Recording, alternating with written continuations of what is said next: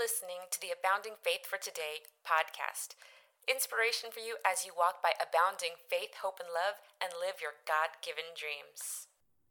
Welcome to the 6th episode of Season 2 of the Abounding Faith for Today podcast. I'm your host, Nancy Gavilanes. Thanks so much for joining me today. Today I'm going to be sharing some of my favorite memories from my very first short-term missions trip. This was to the Amazon jungle in Brazil. There's a whole story about how I even boarded the plane and got there. And I share that story as well as the one that I'm going to be sharing today in my book, By Faith, Adventures and Reflections on Walking with God Here and Abroad. I hope this story encourages you. It's called The Filter, and it was first a blog post, and then I included it in my latest book. Once the church was built in Brazil, we had the pleasure of taking a mini speedboat ride to visit the neighbors and invite them to the inaugural service. The custom over there is that instead of knocking on someone's door, you clap as you approach their house as a way of announcing your arrival.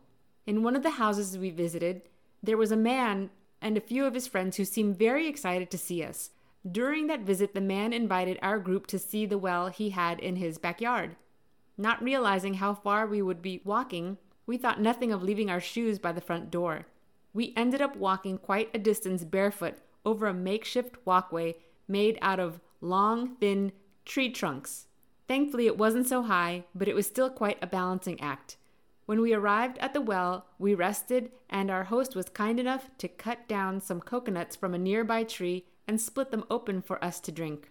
While that was quite an experience in itself, one of the things that stood out to me the most from that home visit was watching the man pour the filthy well water into a water filter he had in his home and watching the murky water instantly come out clear of impurities and clean enough to drink. Amazing! As I watched the gunk being transformed into drinking water, I got a picture of what happens when someone is born again. So I shared it with one of the men there. I told him that is what happens when we give our lives to Christ. We give Jesus our junk, our mess, our sins, our brokenness, and his precious blood wipes away our sins and cleanses us and restores us and makes us brand new.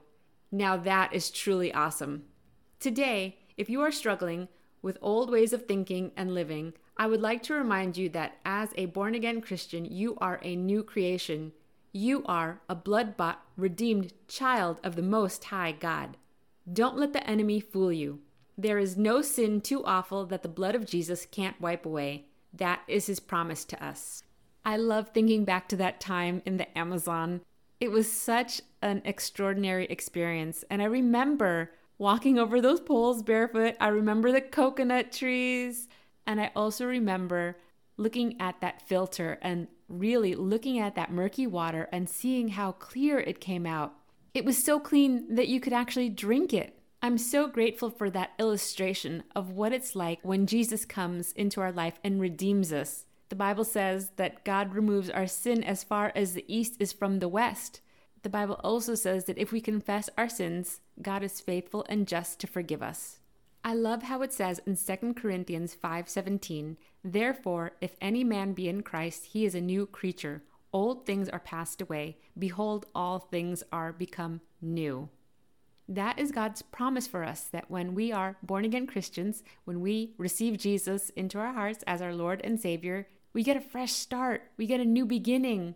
We're not slaves anymore to the thoughts, behaviors, actions that used to hold us captive. I hope you know that freedom. I hope that you've confessed your sins to Jesus and accepted his forgiveness. If not, I'd like to invite you to receive Jesus as your Lord and Savior and to accept his gift of forgiveness. Remember that he paid the penalty for our sins on the cross. He bore those sins. He became those sins for us. He died, was buried, and rose on the third day. Because Jesus is alive, we have the gifts of eternal life in heaven with our Heavenly Father. That's a beautiful gift that we should all receive.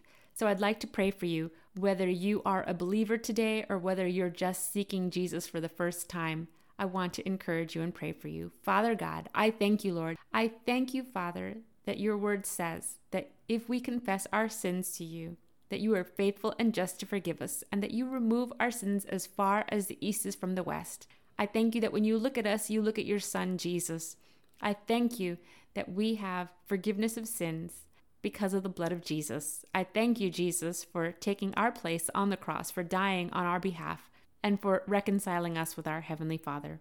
Lord, I thank you that all it takes is for us to invite you in as Lord and Savior into our hearts, to receive your forgiveness.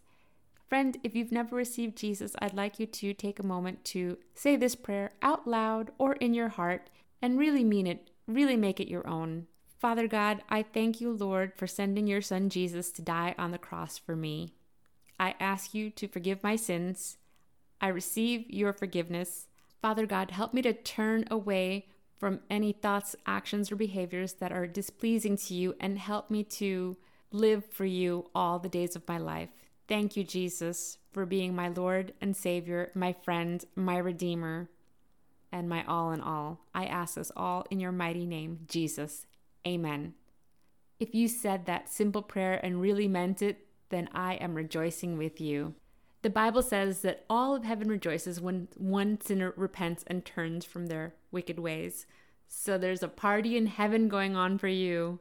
I hope that your next step is to find a good Bible-based church in your area and also a copy of the Bible, whether a hard copy or online.